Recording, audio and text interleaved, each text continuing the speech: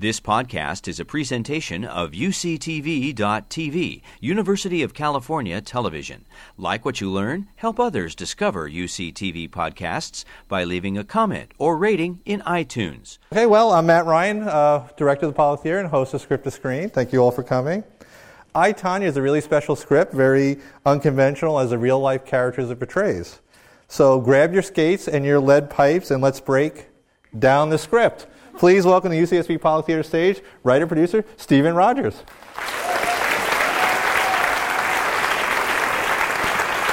Thank you.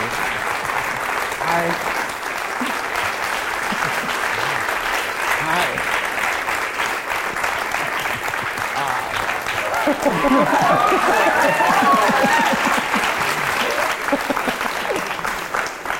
Thank you. All right, so I thought we'd ease into the Q&A, kind of give you a little softball question. Don't start anything controversial. Okay. Did Tonya Harding know that that they were going to smash Nancy Kerrigan's knee? She says she did not. Actually, Jeff said that she did not also. They both, she was thrilled to hear that Jeff said that because they don't speak anymore. So, let's go back way back to the beginning. What was your initial inspiration to want to tell the Tonya Harding story? It wasn't on purpose. My niece was over, and there was a documentary on 30 for 30, and she had never heard of Tonya Harding. And I just thought, oh my God, this is going to be crazy. And so I watched this documentary that Nanette Burstein did. And in it, there was just stuff that interested me about class in America and about what we tell women they're supposed to be, and the things that we tell ourselves in order to be able to live with ourselves. And I just thought, there's a lot there. And so I went on to the Tonya Harding website, as you do, and I wanted to see if the life rights were available, so I called the number for her agent, and it was a Motel 6. Oh, God. Yeah. And I just thought, I'm so in. I don't know if this is ever going to be a movie, but my life is going to be so much more interesting if I do this. And I tracked down Tonya Harding. And I just wormed my way in, and I got her to agree to an interview, which was so crazy because I've never interviewed anybody. And then I tracked down Jeff Gillooly in a minute, because you can on the internet. I knew that he changed his name to Jeff Stone after he got out of prison because he didn't want anyone to know that he was Jeff Gillooly anymore. But he moved right back to his same hometown. So everybody knew that he was Jeff Gillooly. So he didn't really think that through.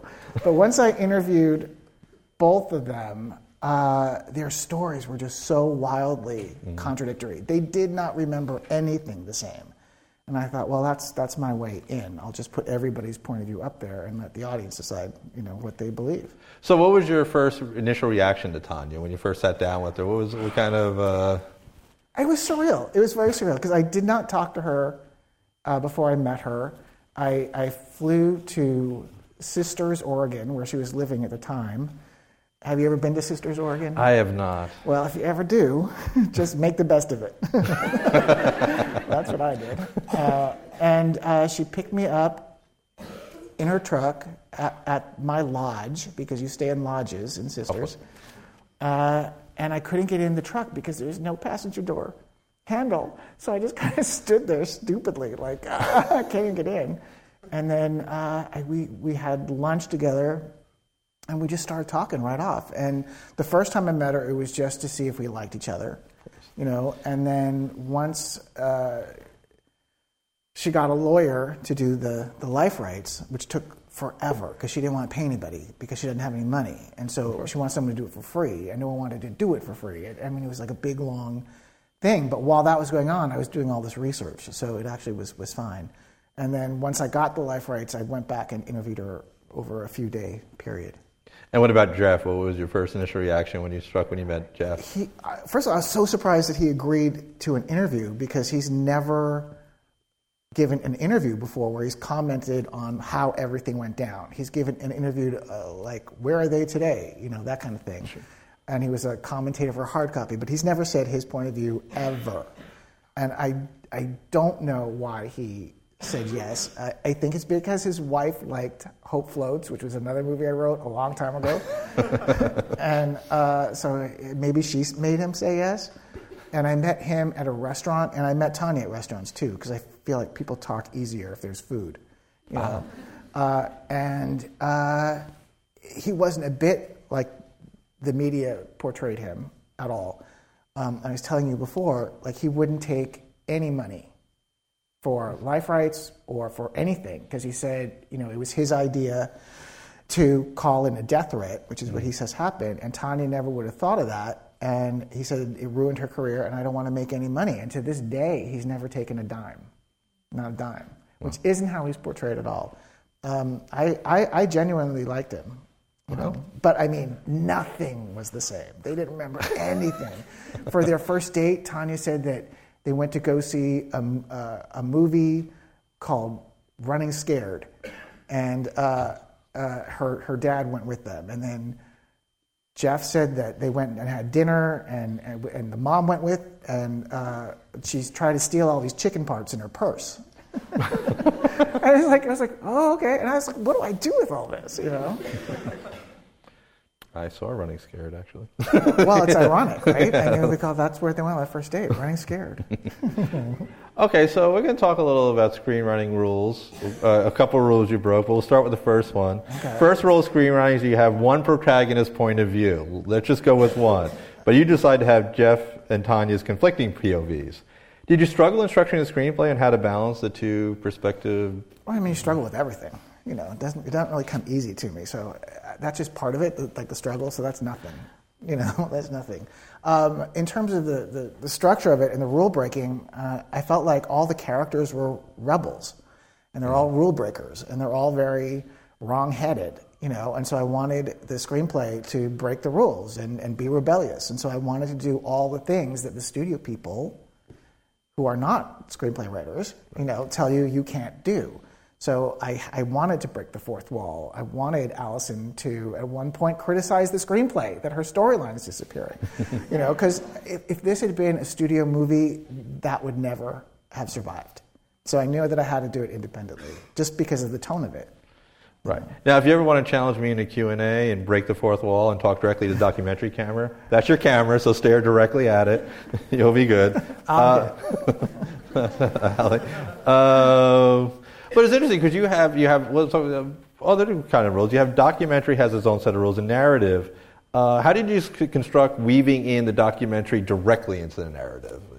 Well, I mean, I got that idea when I interviewed Tonya and Jeff, because what they were doing really was trying to control the narrative. Right. Everybody is, you know. I mean, Sean's trying to control it, Jeff's trying to control it, the mom's, you know. And that is really a lot of what the movie is about. It's about what we tell ourselves so we can live with ourselves and, you know, and get 8 hours of sleep a night, you know, and then you start to believe it. You know, it's like the longer, I think Colette said, the longer you wear fake pearls, the realer they become. Oh. You know?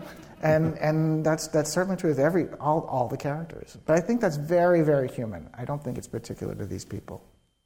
Yeah, it's interesting because the traditional script would have just had documentary style. They tell their story for 10 minutes and you go with the other ones. But having your characters respond directly into the other story. Yeah. I thought I was supposed to be original. Isn't that what we're supposed to do? That's what I was trying to do. We talked a little about, you know, back in the green room, but obviously I, Tonya, was a sought after script. What was about Margot Robbie that made you decide she's going to be the one I team up with and become a producing partner? Because it was more than, you know. She wanted to do it. So that was good. This is how that happened. A neighbor of mine, Jill McElroy, is a manager at 360, and that's where Margot is represented. She lives on my street. Jill came to a party at my house once and never left. She's there on my street. And she just heard me talking about, when I was writing it, you know, meeting Tonya Harding, meeting Jeff Gillooly, and all this stuff. And she said, well, let me read it when you're finished. And so I gave it to her. And, you know, she was the one who said, you know who'd be really good for this? And I was like, Jennifer Lawrence.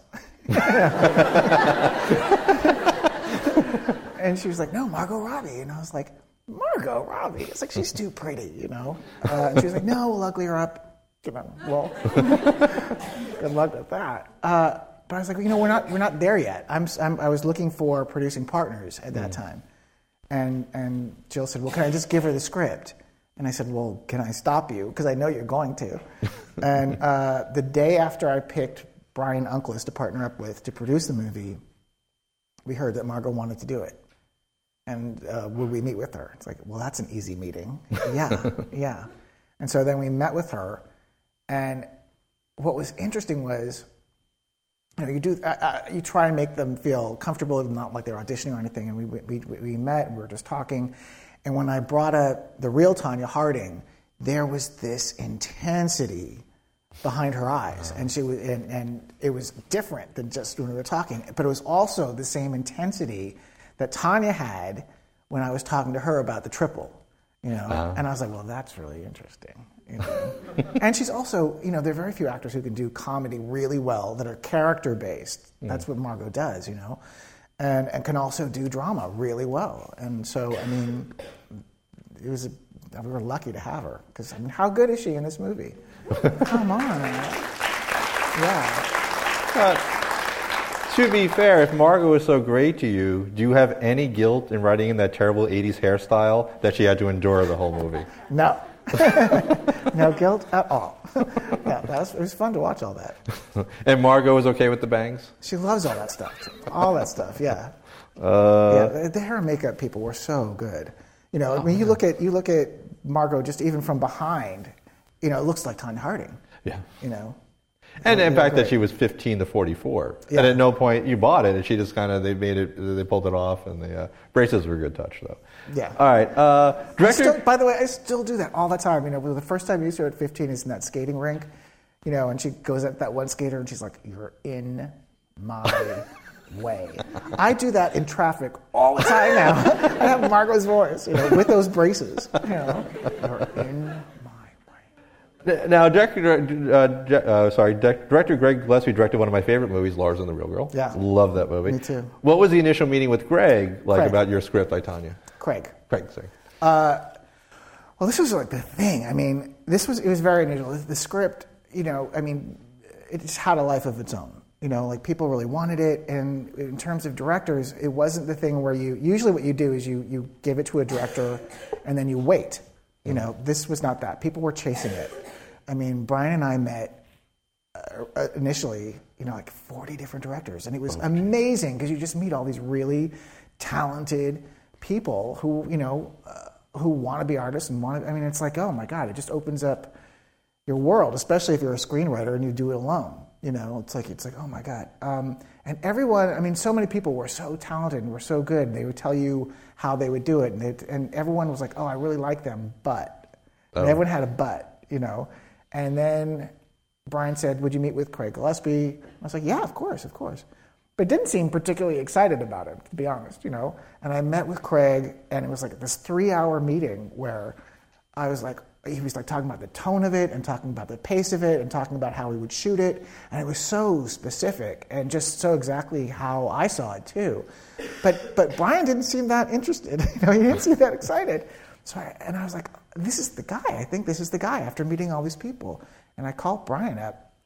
And I said, Brian, I think this is the guy. He went right to the top of my list. And Brian said, well, good. I'm so glad you feel that way because that's how we feel too. Him and Scott Morgan, his producing partner. I was like, well, Brian, you don't sound excited at all. And he was like, well, we didn't want to influence you. And I was like, Jesus, I was totally prepared to influence you. He's so much nicer than I am. And that's how I don't think a lot of we have aspiring screenwriters here, don't realize that a lot of times the writer does not have that opportunity to connect with the director, all be on the same page, or It was because I was producing this movie too. Yeah. That was the only reason. I've had other movies made, and I've never been on the set. And it's not because I'm so terrible. I didn't even meet them. So if they met me and thought I was terrible, that was one thing. But no, I had to become a producer to have a seat at the table. Some directors aren't like that, and I think Alan Ball was there for American Beauty and had this great experience. Well, good for him. I didn't have that. All right, so Lavana, Jeff, and Tonya all think themselves of the hero, the victim, and take no responsibility for what part they play. Were you concerned how these traits make it difficult to find the humanity in each of the characters in your script? No, I felt that was very human. So I'm all for that. I like messy. If it's all just nice, it's not that interesting. The messy part is the part that's interesting. I like Tonya's opening. She makes no apology for being poor and a redneck, but she ends with F them since she can do the triple axel no other woman could do. Was that something you landed on originally opening a screenplay, or did that emerge from you through seven drafts? That was the very first. I pretty much write in order. I don't know if that's right or wrong, but that's just what I do. And that was the first day. That's what came out. Is that something that frees you up as a writer when you know you have that opening? That kind of like you can not wander or. Once you have the foundation, for me anyway, it's like the first 10 pages or 20 pages, whatever, and the temptation, anyway, is to go back and rewrite it because it's easier to rewrite than come up with something new.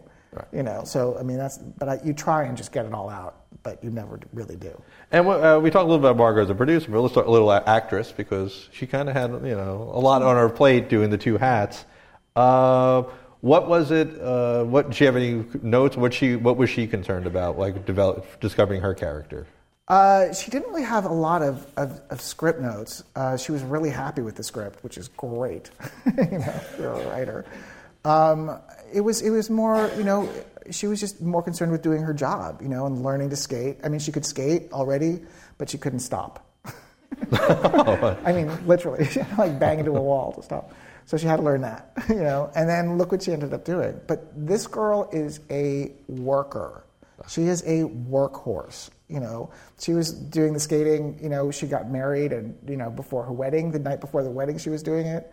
Before Christmas Eve, she was in the ice rink. I mean, and then on set, it was amazing to see because she's in so many scenes, and she'll be doing it. No fuss, no dramatics, no like behind the scenes, nothing. She's there to work, and everyone was because we had, I think, 256 scenes, which is a lot. Most are maybe 160. This is like 265 or something in 31 days, plus 2 Olympics, all the skating stuff. I mean, it was a lot. We had to go really fast. Craig likes that. And Margot, as a producer, she would be in the scene, being Tonya Harding. They would say cut. She's back to being Australian Margot, trying to get music, for the movies. We need you back on set. There she is, being Tonya Harding. It was just like you're a unicorn. Who are you? It's crazy. And we do. I mean, you show in the film, Tonya Harding was arguably one of the greatest skaters that ever lived. I mean, to play that and pull that physicality off, to me, was amazing. Yeah, it was interesting to hear her talk about it too. She just does the work. Now, we'll talk a little about Jeff. I mean, he had the great line, it's kind of cool that his name is a verb. Yeah.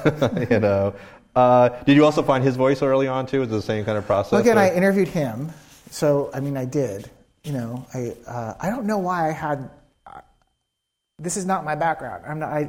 My father produced regional theater for a living, We just moved wherever we had a season. Wow. So it was like being an army brat, but with theater, which was ridiculous. But it wasn't like Oregon, redneck. It was not at all. It was backstage. So I don't know why I understood those voices, so much, but I did. I loved the cadence that they had. When Tonya would just say something really simple like, I remember Jeff and Mai's first date. Oh, I loved that. Jeff and Mai's, So it's like I kind of fell in love with that. So I understood their voices pretty. I don't know why. I just did. Now Sebastian, of course, had a very special challenge because his character beat Tonya in the movie and stuff like that. What stood out for you in his performance? Your performing the scripted character. He brought to it. Well, it's interesting because during the audition process, a lot of people, a lot of famous, good-looking actors just kind of came in. They all just talk like this, and they were just kind of like modeling around like this. And I was like, what the hell are they doing? And the actors who came in playing the characters were they just jumped out at you. What Sebastian did, he really played the tone of it in his audition. Like he was scary, and then he was funny, and he did this one improvise. And he wasn't at all shy with Margot.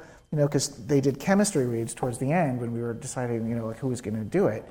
And I mean, he would like throw her around, and like some people were afraid to touch her because they don't know each other. But he was all in, and she loved that. And then there's the scene after like he shoots her, and the police pull them over. And I think the line was something like, if you say a word, I'm going to kill you. And that was the end of the scene. And he said, if you say a word, I'm going to kill you. And then he leans in and he just like kisses on her. And it was that's exactly what, and that wasn't in the script. That was just like him as an actor. And we're like, well, that's it, isn't it? Seems like you had a lot of talented actors. He was just the one that got it. Yeah. Got the part. Oh, unquestionably. Same with Paul, who played the bodyguard. All right, so we'll talk. We'll definitely we'll be talking some Sean soon because we can't ignore that awesome character. What were the challenges of creating the character Levana and her sixth husband, the bird? Yeah. I didn't get to talk to Levana because Tonya said that she didn't know whether Levana, her mom, was dead or alive, and she didn't care. And she didn't know what name she was using. Which I was like, oh, well, that's something. And so I really just wrote the part for Allison Janney because I've known Allison Janney since God was a small child. I've known her since I was 17 years old. And it always bothered me that, because I think she's one of the best actors that we have, period.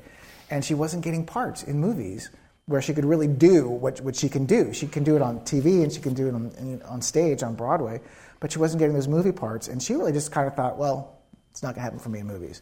And I tried to get her in movies before, but they would never cast her, including the movie I had right beforehand. I wrote a part for her. She wanted to do it. The director wanted her, and just some idiot in charge said no. And so on this one, it was a spec script, which means no one paid me to write it. I did it myself. And then we went out, and if someone wants it, they can bid on it. And if more than one, you get a bidding war, then you have more control and you have more say in how it goes down. So the first thing I said was, Allison Janney is playing the part that I wrote for her, and I want it in writing, or I will not come in to meet you. And she won an Oscar. I mean,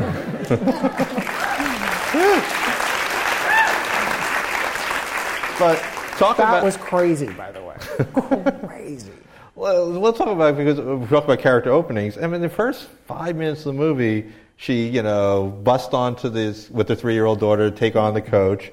She kicks the 8-year-old Tonya out of the chair. Yep. She beats her with a broom. She, doesn't let the 12-year-old Tonya go to the bathroom.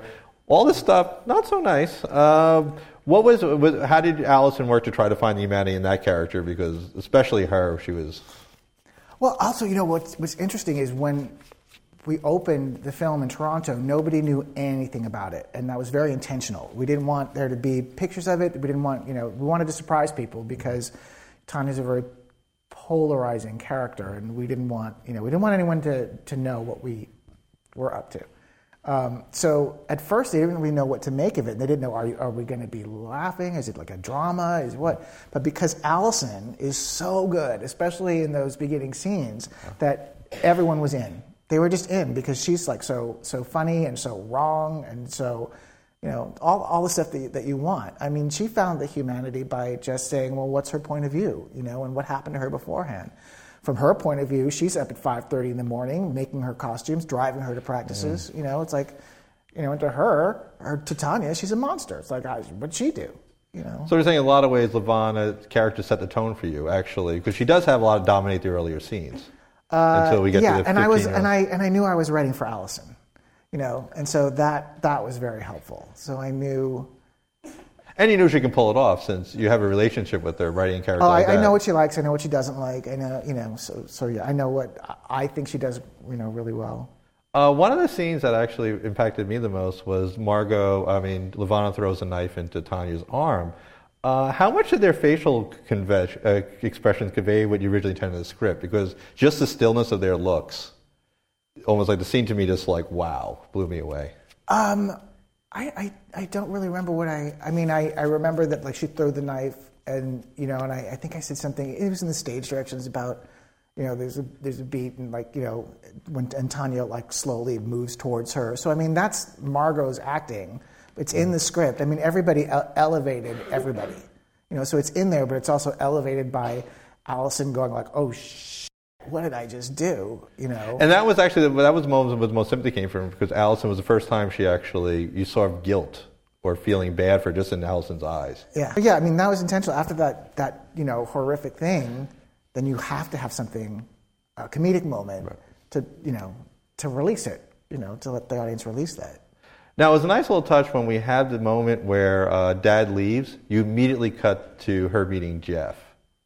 Was that intentional to kind of lead to how she's going to go to one bad relationship to another, or setting up? I think what I was thinking was the dad leaves, and that's the last time we see young Tonya, the little girl.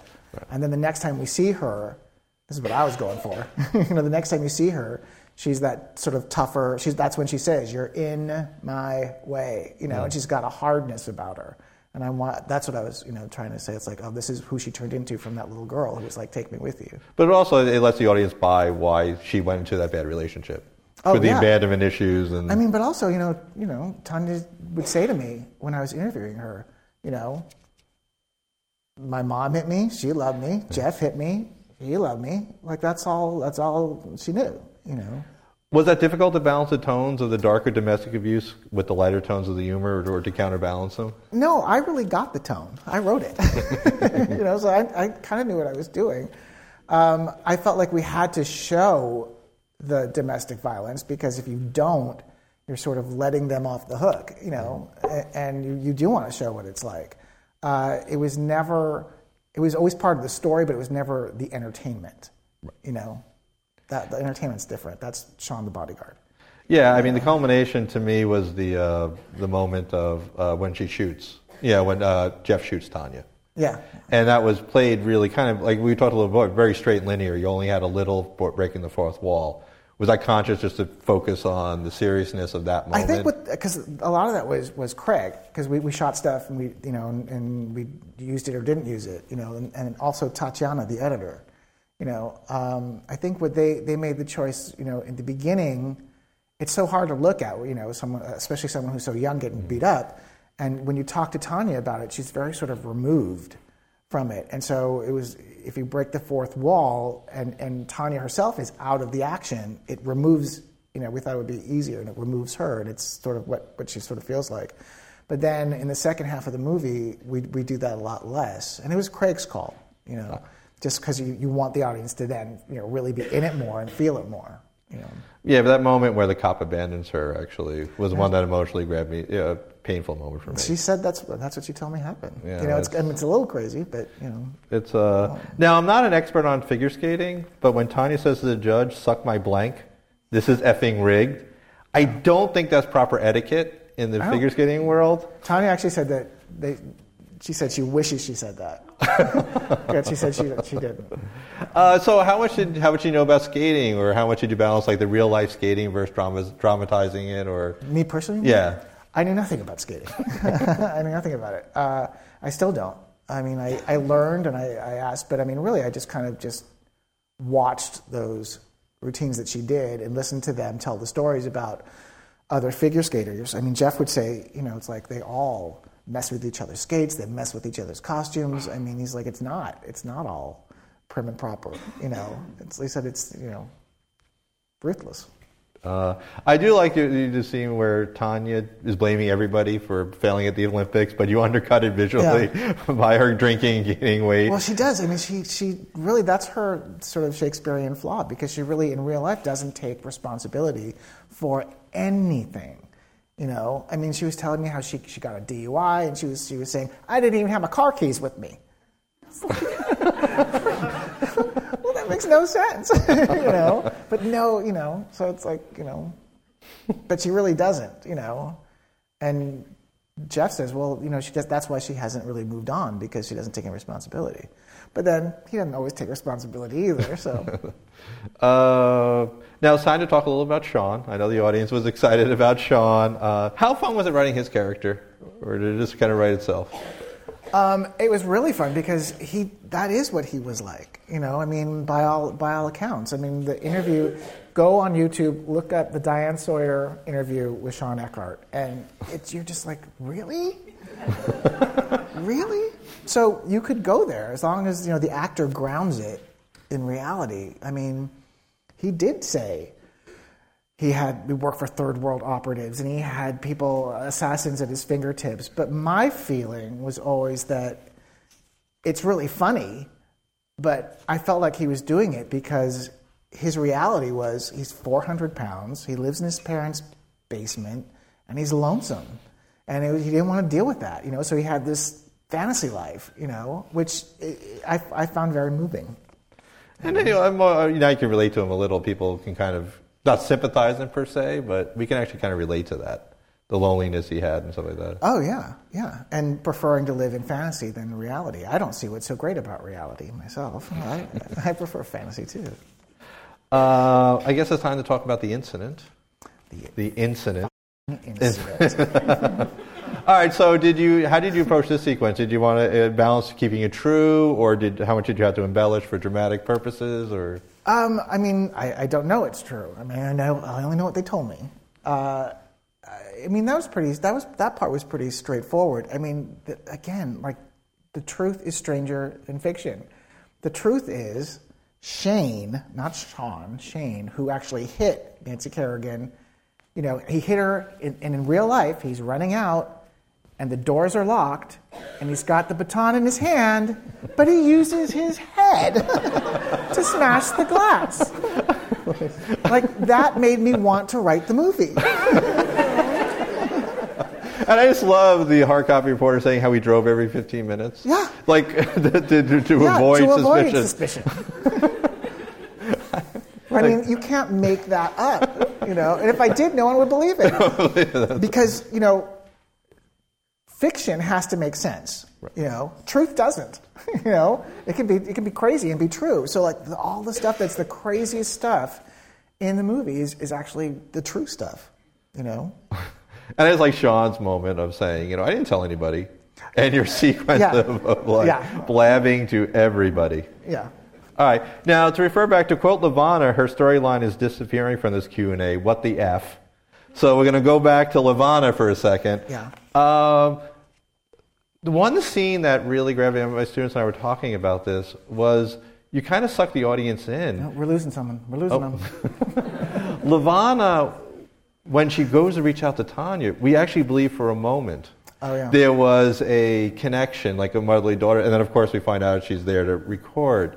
How was that? How did you approach that scene? Because we all were like, oh, please let this be true. Yeah. Originally in the script, it was in an ice rink, because that's where Tonya said that happened. She said it happened, but we didn't have money, because we were a low-budget independent movie. And so we put it in her rented apartment, but it actually worked a lot better because it was so intimate there.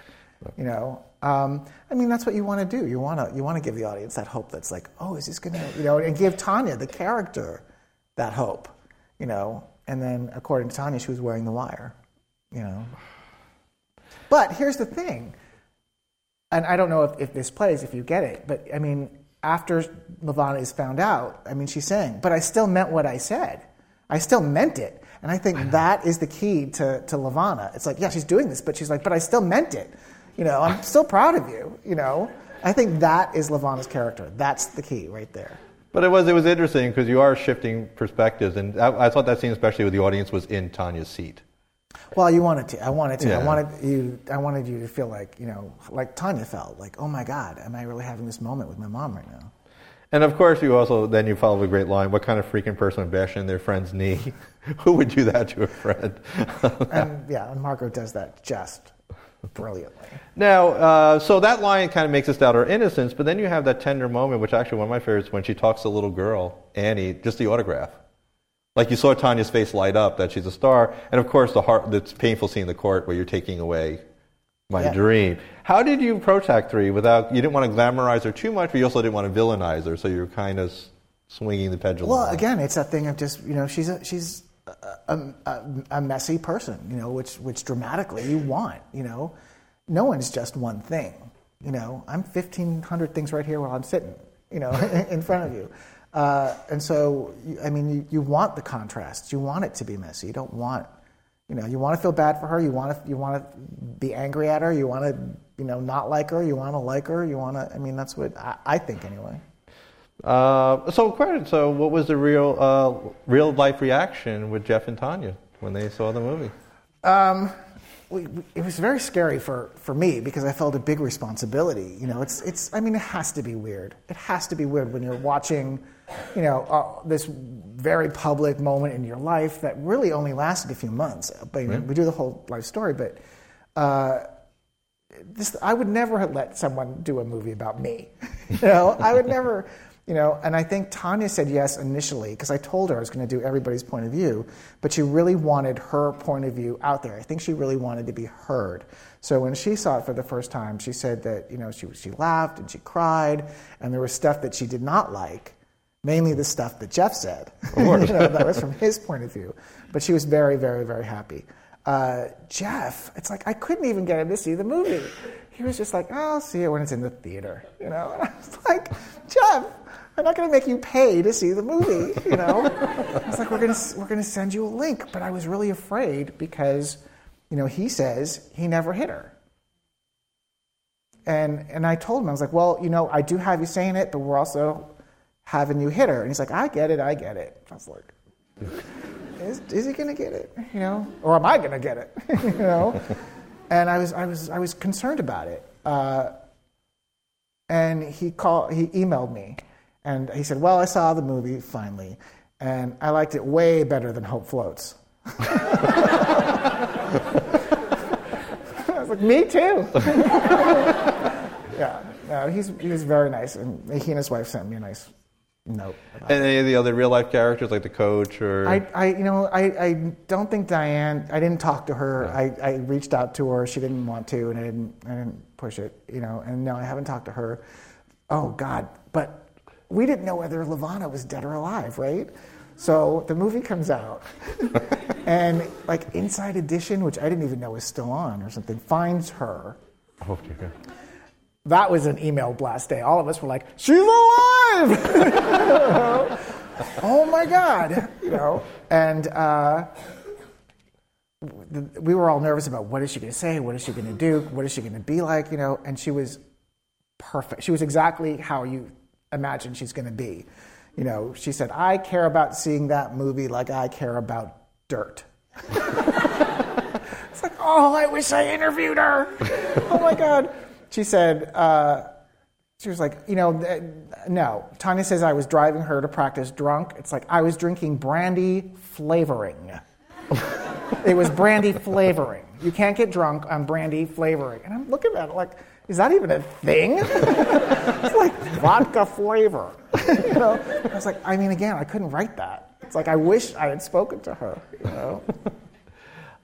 So we're going to leave up to Oscar night, but what was the tour like, the premieres, being able to kind of with Allison and Margot and Sharon, kind of all the, the wild, crazy ride? It was fun and a half. If you can do it, do it. I recommend it. There was just nothing. People say it's like, oh, weren't you tired? Isn't it exhausting? No. It was so much fun. It was much more fun than actually writing.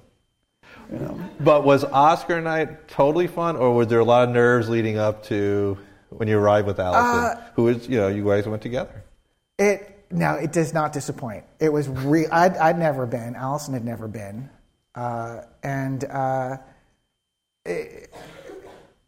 it's all that. It really is. You walk in. The press thing is one thing because that's stressful or weird or whatever. But you're on the red carpet and it's all those people. But then when you walk into the Kodak Theater, it's like you're walking into the color section of The Wizard of Oz. You're just like, whoa, this is like big and beautiful. And there's, and we're sitting in the second row. I'm sitting next to the Black Panther, and then a lot of the people because you've been on the same train for the 4 months together. You do the whole award circuit. But I have to say the award circuit sort of all feels like an audition for the Oscars. Because that is kind of what it feels like. It's, but you also get to go to the BAFTAs, and you get to go to London, and they pay for everything, So, it's all really fun, and the parties are great. I really wanted Allison to be present, because they say it's like an out-of-body experience, and she's the front runner. So we're hoping she's going to win, and it was just amazing. The Oscars are smart because they say what the order is for every category. The other award shows don't do that, which is why you feel like you can't go to the bathroom, you can't get up into the bar because you don't know when your category is going to come up. But they do, so you can go to the bar, you can relax, you can talk to people. You can't if the show goes on and you're at the bar, you have to wait. You can't go walking around during the Oscars, And so we were in our seats. We knew it was her category. She was just staring into my eyes, to sort of center herself, And I was staring right back, going like, I'm right there with you, I'm right there with you. They say the nominees, you're sitting there, and it's surreal because it all comes down to this, And as they were saying the nominees, I had this overwhelming feeling that it was going to Leslie Manville. I was like, it's Leslie Manville. She's going to win. They're going to give it to the Brit. And Allison, for the whole award season, was saying, it's Laurie Metcalf. Every single award. It's like, oh, Laurie Metcalf is going to get it. And then Allison would get it. And then you'd go to the next one. She's like, well, this one is going to Laurie Metcalf.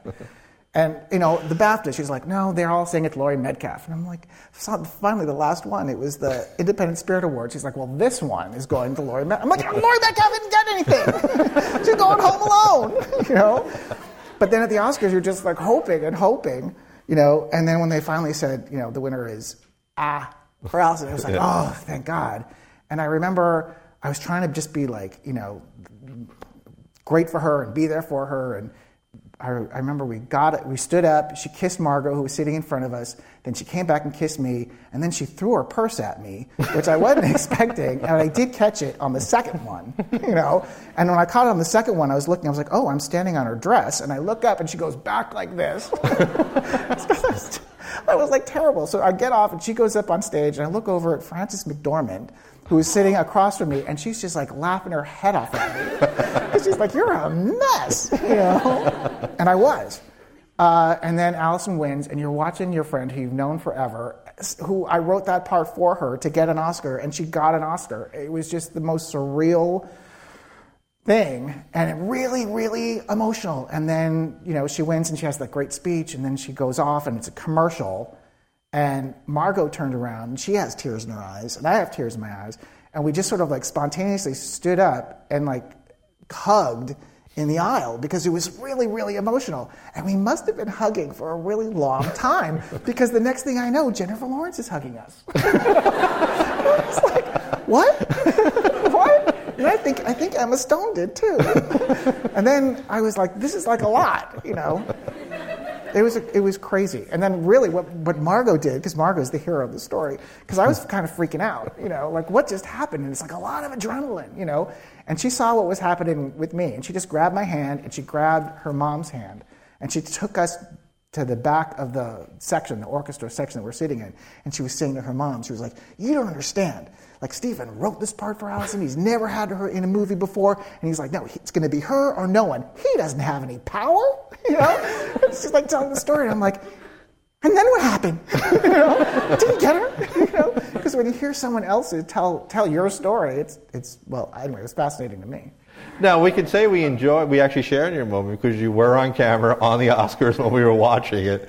So we saw a lot of Allison. I saw those pictures, and people say, oh, it's like, I don't know. All I see when I look at that is like, I look like I was out on a tear the whole week beforehand because I was out on a tear the whole week beforehand because there's all these parties, and you go because you want to go. And how anyone looks good at the Oscars, I have no idea, because I just thought I had the 400-pound head. All right, well, we have time for a couple audience questions. So my guys will run a mic to you. We'll go right there. Hi. Hi. I was curious, you kept talking about how this was a very different kind of writing experience for you because you don't do interviews and stuff like that. And I also love Hope Floats. I watched it as a kid. But I was curious to know how this process worked for you and what were the major difficulties that you ran into with this different kind of writing piece and how you went about that. It was hard because it's a lot. I mean, you're telling a true story, so you feel like you have to be true to everybody's point of view. And it takes place over like 40 years, and so you have to tell it quickly, and you have to be entertaining. So it was a lot of balls to throw in the air and juggle, but I think I kind of like that. I think it distracts me, from, it doesn't come easy to me, I mean, I do it because I'm stubborn and I'll get through it, Also, I was kind of trying to very intentionally reinvent myself, because I was known for just doing one kind of movie, and I never felt like I was just one thing, ever, and so I was very consciously trying to do something very different, for me, and break rules and establish myself as something that, in a way that they didn't see me. And it really did go from, people would say, the same people would say, Stephen Rogers, he's got no edge. And now they're like, we have to get someone edgy like Stephen Rogers. I'm the same person, Hi. So what went into the decision to go back and forth between the fourth wall and a voiceover narrative? You touched on it a little bit earlier, but it's just a really interesting aspect of the screenplay that I absolutely adore. I'd love to hear about it. I had it in the original screenplay, but Craig really went with it a lot more when he was working once he came on board. And again, it was the feeling that it was the two things that I already said. It was the feeling of sort of distancing Tonya while the abuse is going on, and it was also me trying to break the rules, because I felt like they were all rule breakers, and I wanted to, and it was rebellious, and I wanted to rebel against the studio system, myself. Hi. So for me, this was, so you talked about, that it's about humans and people are messy, but to me it was a movie about gender and social class. And so I was wondering, how you portrayed her character as, is she just a victim of her circumstance versus personal responsibility, and sort of balancing those aspects? Yeah. I mean, what I liked about Tonya, her story, is that she was, unapologetically redneck, which is her word. Yeah. In a sport where the judges want you to be this very old-timey, pageanty version of what they say a woman is supposed to be. And she just said, I can do the triple. They got to give me the medal, which I really liked, and never apologized for being poor, which really I feel was her crime. That's what they could not forgive, the fact that she had to do homemade costumes and that she was poor. That's what it was, and it hasn't. I mean, has it changed that much? I don't really watch enough figure skating to know, But I mean, I like that part of it, and also she was so young, because I know for me, and I think a lot of people, when you're that young, all you want to do is fit in, and then later when you're older, you're like, no, I don't want to fit in. I want to stand out. I want to be unique. I want to be myself. But when you're that age, you don't. And she was that at that very young age. So, I mean, there was stuff that I liked about her. Hi. So there was that moment in the film where she breaks fourth wall and says, I went from being loved to being hated to being the butt of a joke, and then accuses us of being her abusers. Yeah. I was a kid when this happened, right? But I had magazine subscriptions. I laughed at this. Yeah. And I felt like a real palpable moment of guilt. Well, that's what we were, that's what we were told. So I'm just wondering, when you were making this, as you were doing these interviews and talking and getting deeper into these people's psychologies and personal experiences, was there ever a moment of that kind of guilt for you? And when was that? Oh, yeah. Well, first of all, that moment, I love that moment. It's my one Brechtian moment in the script. But I feel like we all did do that. I did it. I remember just, thinking what is going on? And laughing and because that's what we were fed. That's what we were told. It's like we didn't get a very nuanced picture. It was the first time that there was a 24-hour news cycle and everyone just wanted to be in it and just have a story. And, that's what we were fed. And it's too bad because, as I don't want to say audience members, for the news. But, as the audience who's watching, it's like we deserve a better, more nuanced, and some do it. Some newsmen do, and they go in-depth and stuff. But I always felt like, there was more there. If you go a little bit deeper, the story is just it's just so much more, but we weren't given nuance. It was, here's the villain, and here's the princess, and that was that. So, yeah, we all did. Don't feel bad. Well, thank you for writing the story. You're welcome. I did it for you. We always end our show with the same last question. Oh, is it that James Lipton Yep, thing? yep. But since we're going to rebel a little, since it's a Tonya Harding movie, so I can't just follow the script. Okay. So what movie or script inspired you as a screenwriter? Well, I would say it'd be I, Tonya. Oh, of course, yeah. No. There's so many. I know that I wanted to be James Brooks. Oh. I really, really did. But I think Broadcast News is one of the best written movies ever, and it holds up. And if you haven't seen it, see it. It's a complicated story about people. And it's not easy, and it's not. I don't want to ruin the end, but it's not conventional. Well, I thought we'd end the evening quoting the wise words of your scripted character, Tonya Harding. Every Q&A has their own truth, and life just does whatever the f*** it wants. Yeah. I want to thank you, Steve Rogers, for joining us tonight. Thank you. You've been listening to a podcast by University of California Television. For more information about this program or UCTV, visit us online at uctv.tv.